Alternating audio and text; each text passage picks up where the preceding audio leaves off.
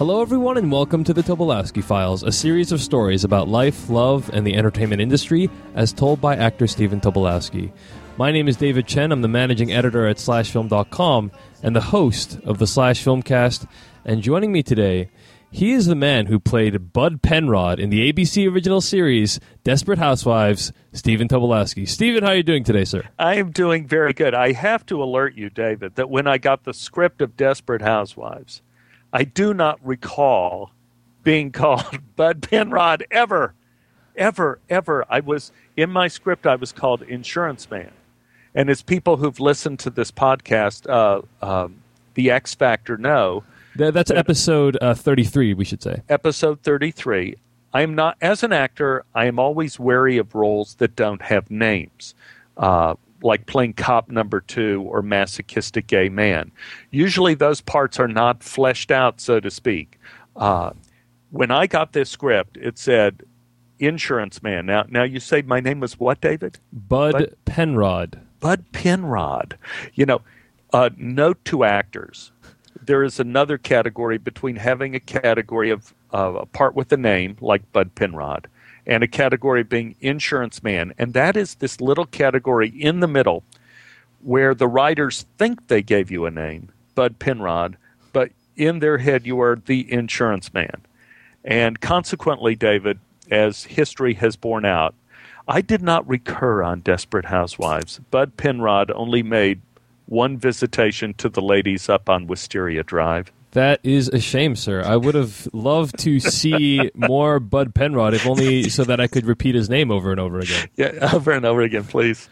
David. Yes, sir. This was your first 4th of July as an American citizen. Right, that is correct. I recently became an American citizen. Did you do anything strange?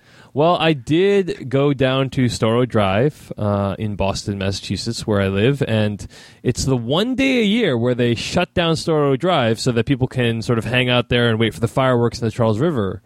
And it felt really cool to go to Storrow Drive, which is like normally one of the busiest sort of streets in Boston, and have it be completely empty except for, you know, kids hanging out, college students playing beer pong, families waiting on towels for the fireworks to start. It felt like the beginning of Vanilla Sky or I Am Legend, except not in New York, in Boston, and therefore not as cool. How about you, Stephen? Not as many vampires. Yeah, exactly. Yeah. Stephen, how about you? What did you do for July 4th?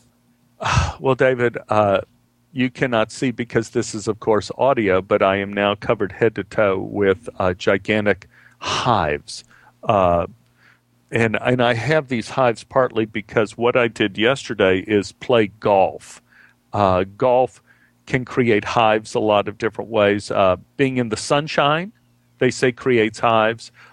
Sweating creates hives. Stress, like the stress of golf, can create hives. The chemical sort of insecticide they lay everywhere can not only create hives, but maybe even make you grow a second head. I don't know. And I was also playing with my friend Richard, and that can make you grow hives. But, you know, this reminds me very much, actually, of the podcast because, believe it or not, David, this podcast tangentially involves golf. I can't believe that a topic we randomly apparently brought up at the beginning would be related to the topic. It's right. shocking. And I just want to do a call out beforehand for people listening to the Tobolowsky Files. Today, I am highly medicated because of the hives.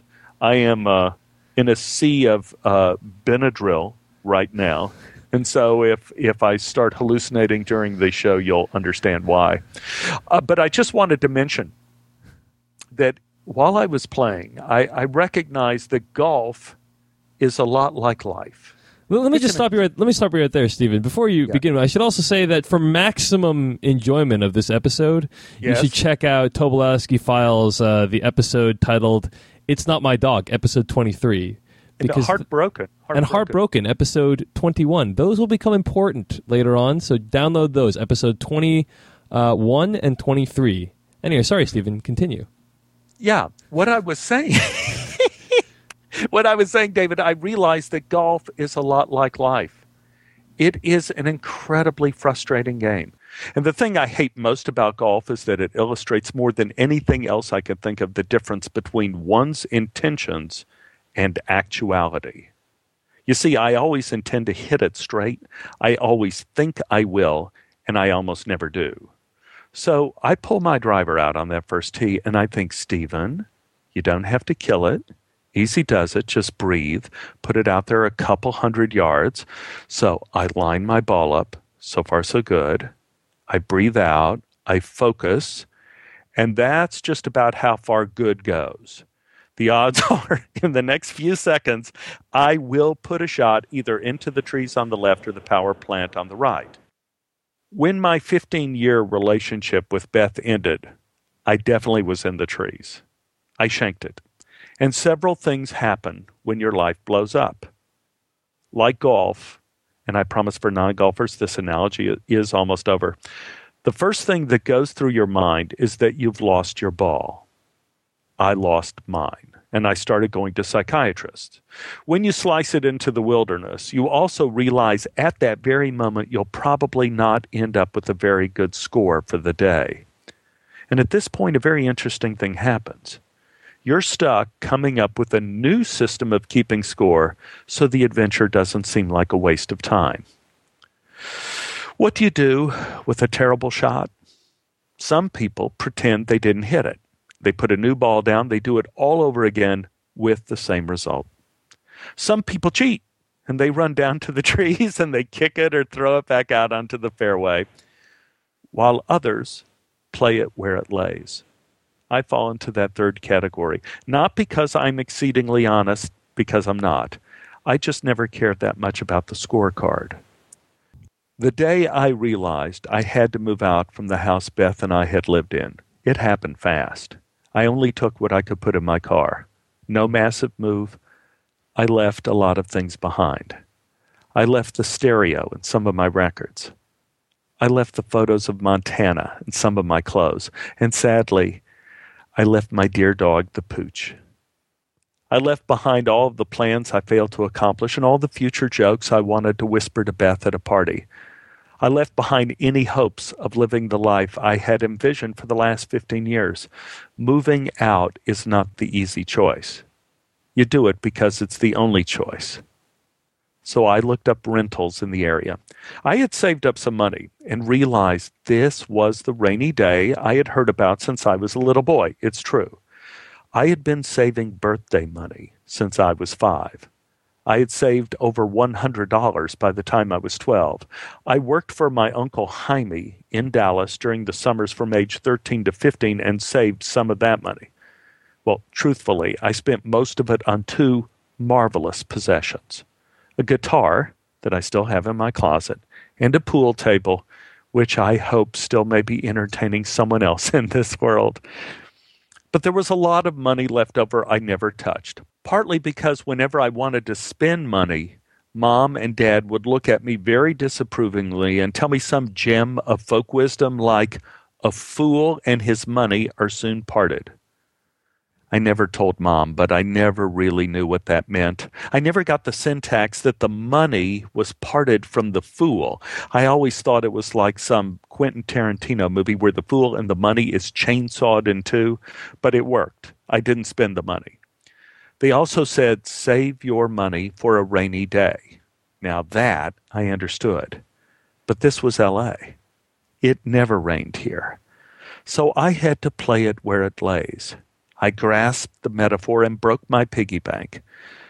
When I drove down that driveway from Beth for the last time, that was the day I would spend my life savings. The newspaper ad said luxury 2-bedroom, 2-bath, large living room, deck and swimming pool, cable TV, Japanese tub. I had no idea what a Japanese tub was, but I wanted it bad. It was clearly the most expensive choice. I didn't care. I was still young, and I still believed that you could heal a broken heart with luxury. The house was just down the road from where I lived with Beth, actually, just a few blocks. But the important thing was I could go to the same grocery store. When you're depressed, never underestimate the importance of going to a store where you know where all the food is. Grief, plus wandering through a strange store looking for mustard, can kill. I made an appointment to see the house that afternoon. The landlord was a fellow actor who was looking for someone to take over the house payments while he continued to audition and live in the guest house over the garage. He made the mistake of asking me why I was looking for a house. I began to tell him the story of love gone bad. I started with the college years, holding hands during Van Cliburn. I was just about to head off to the University of Illinois when his eyes glazed over. He interrupted me.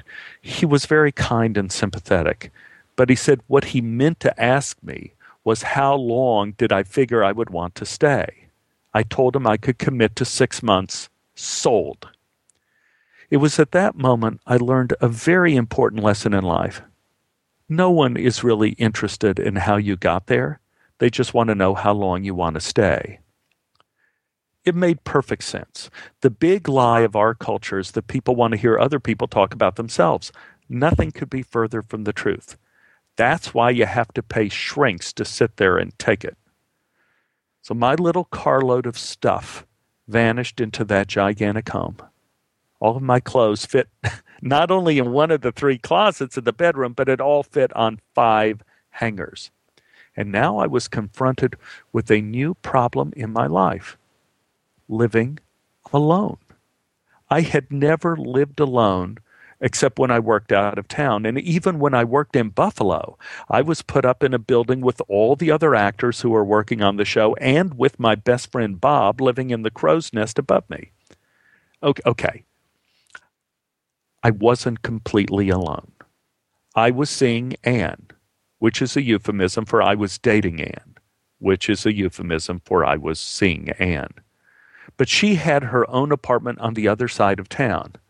Like it or not, this was a new beginning. The first thing I became aware of in starting this new chapter in my life, I had no furniture.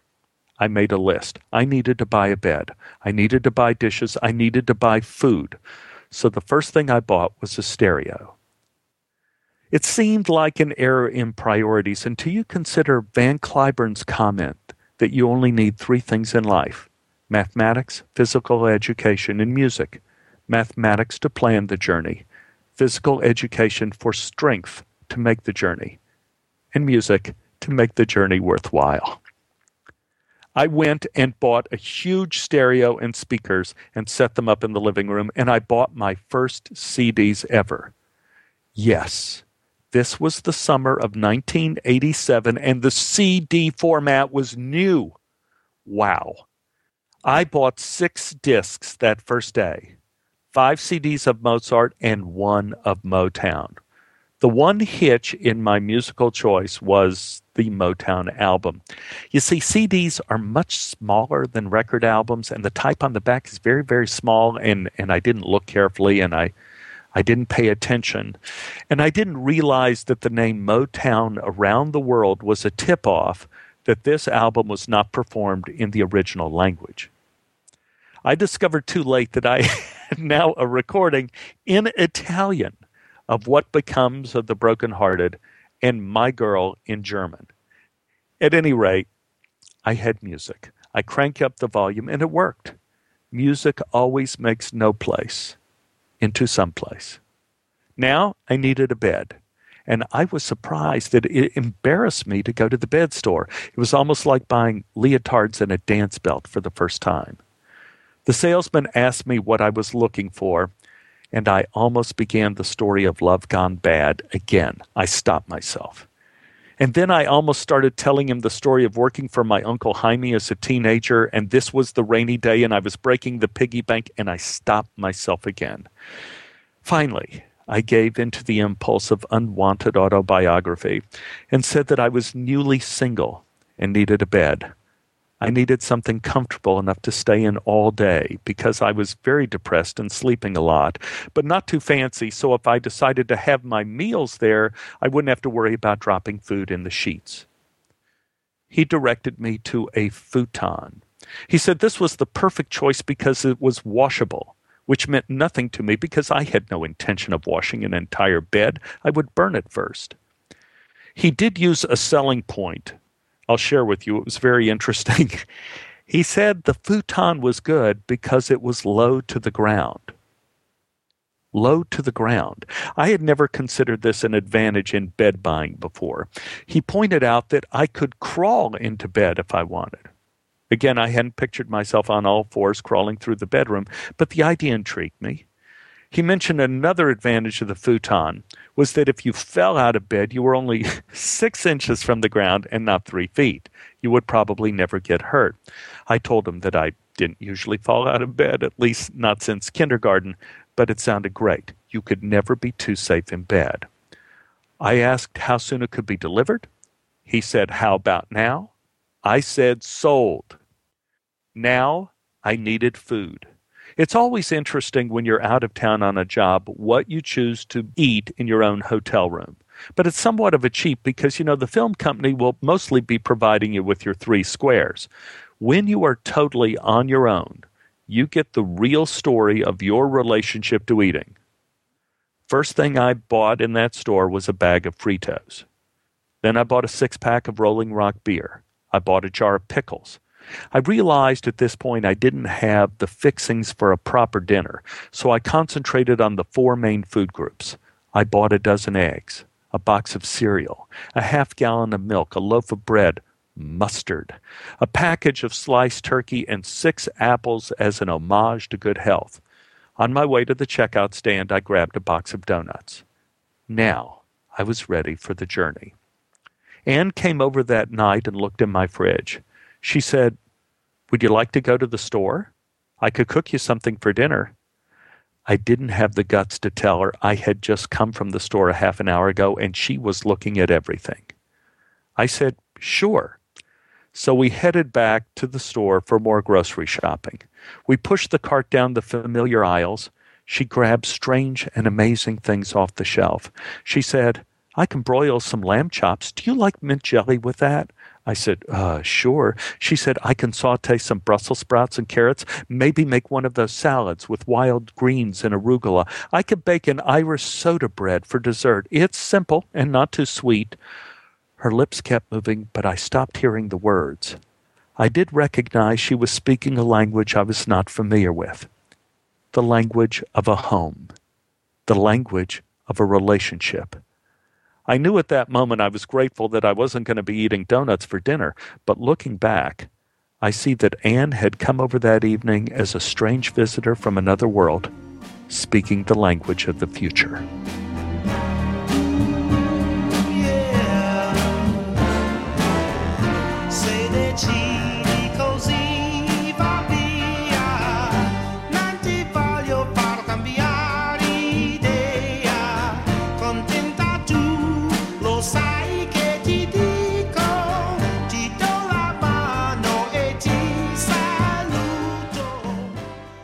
Relationships are a lot like golf. Both can lead to sex. People who watch movies and listen to rock and roll music are under the impression that sex is a good thing. Actually, it's one of the main reasons why relationships are difficult. Sex is a very confusing thing. I read a scientific article that says when a person senses the pheromones of the opposite sex, the brain switches off its judgment center. And that's how things start. They usually go downhill from there. I think one reason why sex is so confusing and therefore dangerous is at the start of a relationship, it means different things to men and to women. I often imagine there's this invisible contract that floats between two people before they have sex. They're both so blinded by passion, they never read the other person's contract. They just sign the bottom line and they assume it's the same as theirs. But it's not. Men and women have totally different contracts. I think a man's contract reads something like this. Hello. We're going to do this thing because it is very much fun. You seem to be an easygoing person like me who would not necessarily want my phone number or call me at work in the near future. We agree to adore each other for the next about 12 minutes, after which time I may fall asleep. During the slumber period, you may either 1, find it endearing, or 2, take that opportunity to make your escape. You will agree to overlook my various flaws and personal hygiene issues for a period of not less but certainly extending to 21 days inclusive. I agree not to bother you in the future unless, of course, you want more sex, in which case you could call me anytime, anywhere, including at work. A woman's contract may read something like this: 2 times I'm yours, 3 times you're mine. Okay, this is a highly condensed version. But the essential element is that while men work hard to forget, women, without any effort at all, remember everything. Men by nature become creatures of faith because they spend their entire lives praying that they will get lucky. Women don't have to worry about luck. They decide. They decide when and where and whom. It's only afterwards they begin praying. The basis of a woman's decision to have sex with a man can be very complicated. It could be any one of the following: nice eyes, nice aftershave, likes children, likes her children, makes her laugh, buys her beer, likes her cat likes him, watches Meg Ryan movies without constant provocation, reminds her of her father, reminds her of her teacher, is her teacher, reminds her of the young Paul Newman, reminds her of the old Paul Newman, makes her feel loved and reborn into a world of hope and promise. The basis of a man's choice is usually, she let me. It's into this confusing world Anne and I were thrown. We had known each other for 3 years, had been friends for 2, had been co-workers for 1. Both of us were somewhat reticent about a relationship, not for any good reason, but just because we both had recent bad luck. Side note, the human mind is very interested in connecting random dots to see if they make a straight line, like from Thelma and Louise to Rita Rocks. When you connect a line that leads to failure and unhappiness, it can be very difficult to move forward with anything. You have to remember that you are the one who saw the dots. You are the one who drew the line. So you can draw another line. Unless, of course, you have sex, and then you're cooked.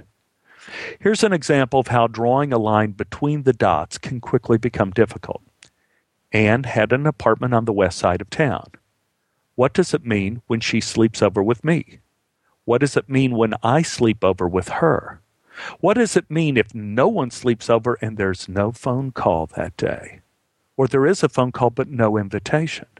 Sex may have increased the intensity of our friendship but not the clarity. Poetry and songs are written about the intensity of relationships. But I'll bet you Juliet would have traded it all if Romeo gave her a little more clarity. One night, I was in bed eating pretzels, watching ESPN before ESPN had any good sports, back when they just had rodeo and arm wrestling and full contact karate. Anne called. She was very upset. She said she hoped she wasn't interrupting anything. I said, no. She asked me if I was entertaining someone, which I understood as code for trampling on the future. I said, no. She asked if she should come over. I said, yes. When I hung up the phone, I was hit with the realization: relationships are not windshield wipers. There is no intermittent switch. You're either in one or you're not. If you are in a relationship, you've entered into a realm of a sort of giddy jeopardy, because the energy between two people can never be wished away. It can either work to create or to destroy. How do you know the difference? The first measure is not how often someone says, I love you, but how well you sleep at night. Anne started spending more and more time at my house. I was directing a film of the play I wrote, Two Idiots in Hollywood, and Anne was playing Cordelia in King Lear downtown at the Los Angeles Theater Center. Directing a film is very exhausting at work, especially if you're not used to the day in and day out stress of playing dodgeball with disaster. I had to work through the weekend, night shoots to boot. So I had felt like I had been at it for several 23-hour day shifts in a row. It was Monday, and I had wrapped early for a change, and a flood of joy washed over me. I would have a night off to relax, and what a night! Monday Night Football was airing the best game of the season, Jim McMahon and the Chicago Bears against John Elway and the Denver Broncos. Wow. Okay, I was going to take a bath in the Japanese tub, open a beer, maybe drink the beer in the Japanese tub. Then I was going to lie down on the futon and aim the air conditioner to blow up one leg of my pajamas and down the other. I could order Chinese to be delivered. This could be the night of the century. And then it hit me. It was Monday night. It was Anne's only night off after a 4-show weekend. But wait a minute. I hadn't called her yet, and she may have thought that I was still working late. Maybe she would just be tired and go back to her place. I stood and I contemplated the nature of windshield wipers. Pause. I stopped the water in the Japanese tub. I told myself, don't even think about it. This is non-negotiable. The evening would be spent with Anne. She would be exhausted from her weekend. This was her only night off. We would go out and eat at a nice restaurant. We would have a glass of wine, and then I would ask her to spend the night. And that's the way it was going to happen, mister. I was in mid-pep talk for getting up for an evening that didn't include the Chicago Bears, and the front door opened, and it was Anne with an armful of groceries. She headed back to the kitchen and called out, "You're home. I thought you would still be shooting." I said, No, we finished early. She said, "Nice." I said, "I thought maybe we should go out, celebrate this week. We got through it. Maybe we could go to Martoni's." Anne said, "We could celebrate, but I figure you'd be tired from working all weekend, and I think it's Monday night. Monday Night Football is on, right?" I thought I could roast a duck. We could have some wild rice and salad. I bought a bottle of wine. Why don't I just cook something here and we watch the game in bed? Pause. While I contemplate a new screen version of O. Henry's The Gift of the Magi, this one including Monday Night Football, a roast duck, and a futon. It's funny how we imagine that lifelong relationships have to be built on a mountaintop of moments so huge they're written across the sky in letters a mile wide.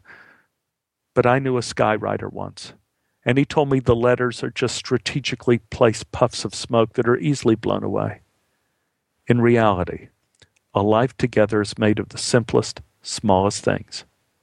A rose petal saved in a book, a napkin with "I love you" written on it, an old piano key found in a music shop. I look back at our 2 decades together, our 2 marriages, 2 children, 3 honeymoons. Anne and I both smile over that duck dinner, the futon, and the football game. Anne brought the duck back on a tray, climbed into bed. She said she had avoided football her whole life, and maybe if I explained the game to her, she would find it more enjoyable. Well, we never made it through the first quarter. I was also happy to discover another advantage to the futon being low to the ground. It was easier to get rid of plates and wine bottles without breakage. 6 months seemed to fly by.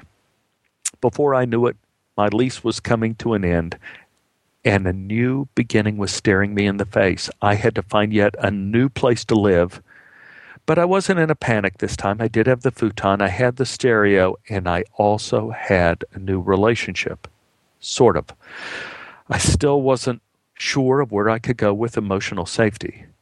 I was still carrying a picture of dots crashing and burning in the back of my mind. One of the greatest victims of the end of a relationship is your own certainty. Part of me was so paralyzed by my past, I was more comfortable doing nothing but drift. So, in an attempt to gain control, I made a decision. Right or wrong, I was going to ask Anne to move in with me. We would pick our next home together. I had never been so nervous as that morning when Anne came into the kitchen for breakfast. She poured a cup of coffee. I stammered, "Annie, I think it's pretty clear that we're growing closer and closer and not further and further apart. We're spending a lot of time together. What would you say about moving in with me?"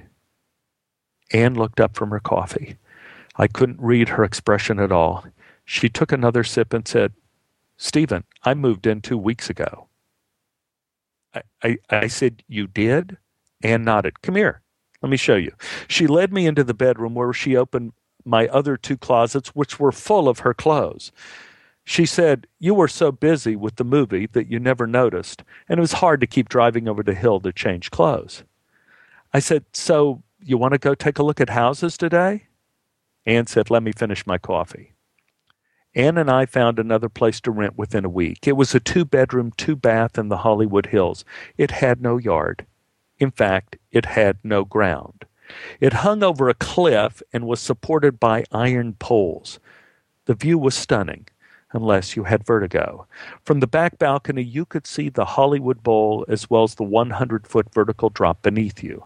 What was really remarkable about the place was that the walls were painted absolutely cottage white, and consequently the entire interior would change colors throughout the day, reflecting whatever the sky happened to be doing.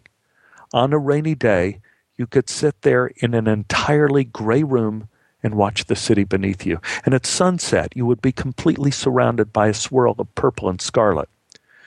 The only furniture we had was the futon and the stereo.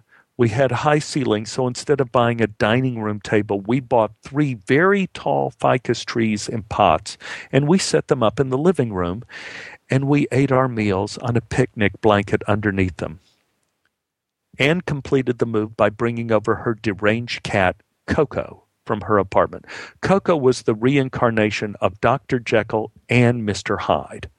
The cat had only what I could describe as LSD flashbacks. She would be sitting calmly in your lap getting some pets, and then she would suddenly be in another movie.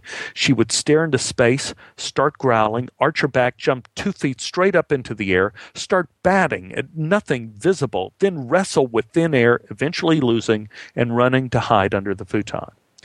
If that didn't add just the right amount of chaos to our lives, one afternoon I got a knock at my door. It was my good friend Richie. Apparently Beth had to leave town for an extended period of time to work on a play, and he wanted to know if I had room for one more. In the car behind him, I saw the pooch standing up in the front seat looking out the window. Richie laughed as I burst into tears. The car door was open, and the pooch came running into the house, almost knocking me down. I sat down and was instantly poochified, with whining and dog licks and kisses. The pooch quickly discovered Coco, the net result being that the cat finally had something real to fight. Maybe she was just psychic and knew the pooch was coming all along. But WrestleMania had officially commenced. Ann said not to worry. They would work it out. And they did, amazingly. After 3 days of nonstop fighting, Coco passed out exhausted in the living room. Pooch pawed at her to get up and fight like a Manx. But the poor cat couldn't even lift her head. So with no other options, Pooch lay down with her. The 2 of them curled up and slept it off, and when they woke up, they were inseparable. They found the balance between intensity and clarity. Occasionally, in the evenings that fall, we would be able to see the fireworks at the Hollywood Bowl from our living room. Ann would roast a chicken. I would set out a blanket on the floor under the ficus, and we would have a picnic, just the 4 of us, dining beneath the trees with no foundation.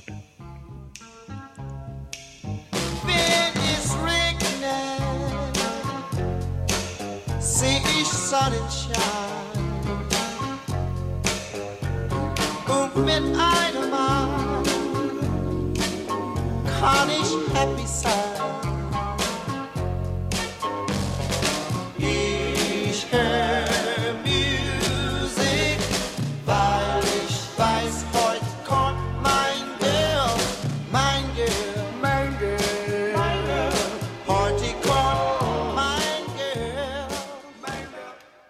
That was Playing It As It Lays, a series of stories by Stephen Tobolowsky. Stephen, as we like to do each week, we like to read an email that people have written to you talking about how they've been affected or what they've thought of a recent episode of the Tobolowsky Files. So let's go here. Hello, my name is Matthew. I'm a student filmmaker, and naturally my love and interest in all things has led me to check out slashfilm.com. And for the past few months, I've been checking Slashfilm every day, and once a week seeing this thing called the Tobolowsky Files pop up. Never checked it, didn't care.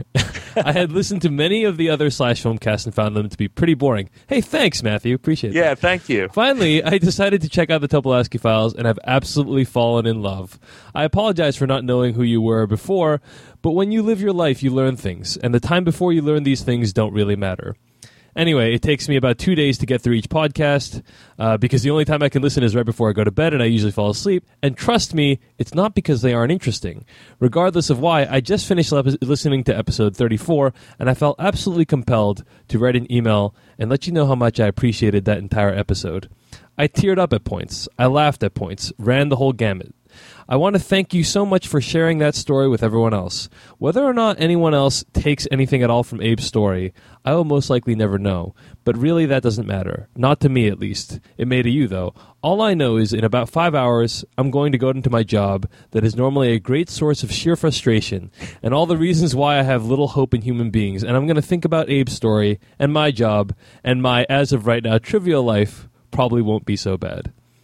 Thanks again for all your wonderful stories. And please, please, please keep them up because the days of the masterful raconteurs such as yourself are all but faded away. Well, the days of the masterful raconteur both made me feel like I was dressed like a Mississippi gambler on a riverboat, but it made me very happy and very sad at the same time. I mean, thank you very much, first of all. Was his name Matt? Yes. Thank you very much, Matt. That's a very dear letter, and I hope your job becomes more interesting. Don't compare it to Auschwitz. Yeah, don't do that. I think that's a good idea. So Stephen, we also want to actually give a shout out to famed TV journalist Alan Sepinwall at hitfix.com, who wrote up a very nice feature about the Tobolowsky Files. And I think everyone here should go check it out, right? That is fantastic. Thank you very much. Please check it out. It's great. Great story. Right. I think probably an easy way to find it is by just Googling Sepinwall, Sepinwall, or obviously just going to hitfix.com and checking out Alan's page on the TV section. But well worth a read and an honor to be profiled by one of the best journalists in the country, in the entertainment industry. Anyway, let's wrap things up, Stephen. If people want to write into you, how can people reach you? Best place is at stephentobolowsky@gmail.com, and that's STEPHEN, T as in Tom, O B as in boy, OLOWSKY, the Russian spelling. And also I'm at Twitter at twitter.com/Tobolowsky. And now I am at Facebook. And thank you guys so much for writing me in both places. It's fun to communicate that way. That's at facebook.com/Stephen Tobolowsky. Very cool. If you want to hear more of my work, you can find me at twitter.com/Dave Chensky. That's Dave Chen, SKY, or /filmcast.com. Tune in next week for another new episode. Thank you guys for listening. Adios.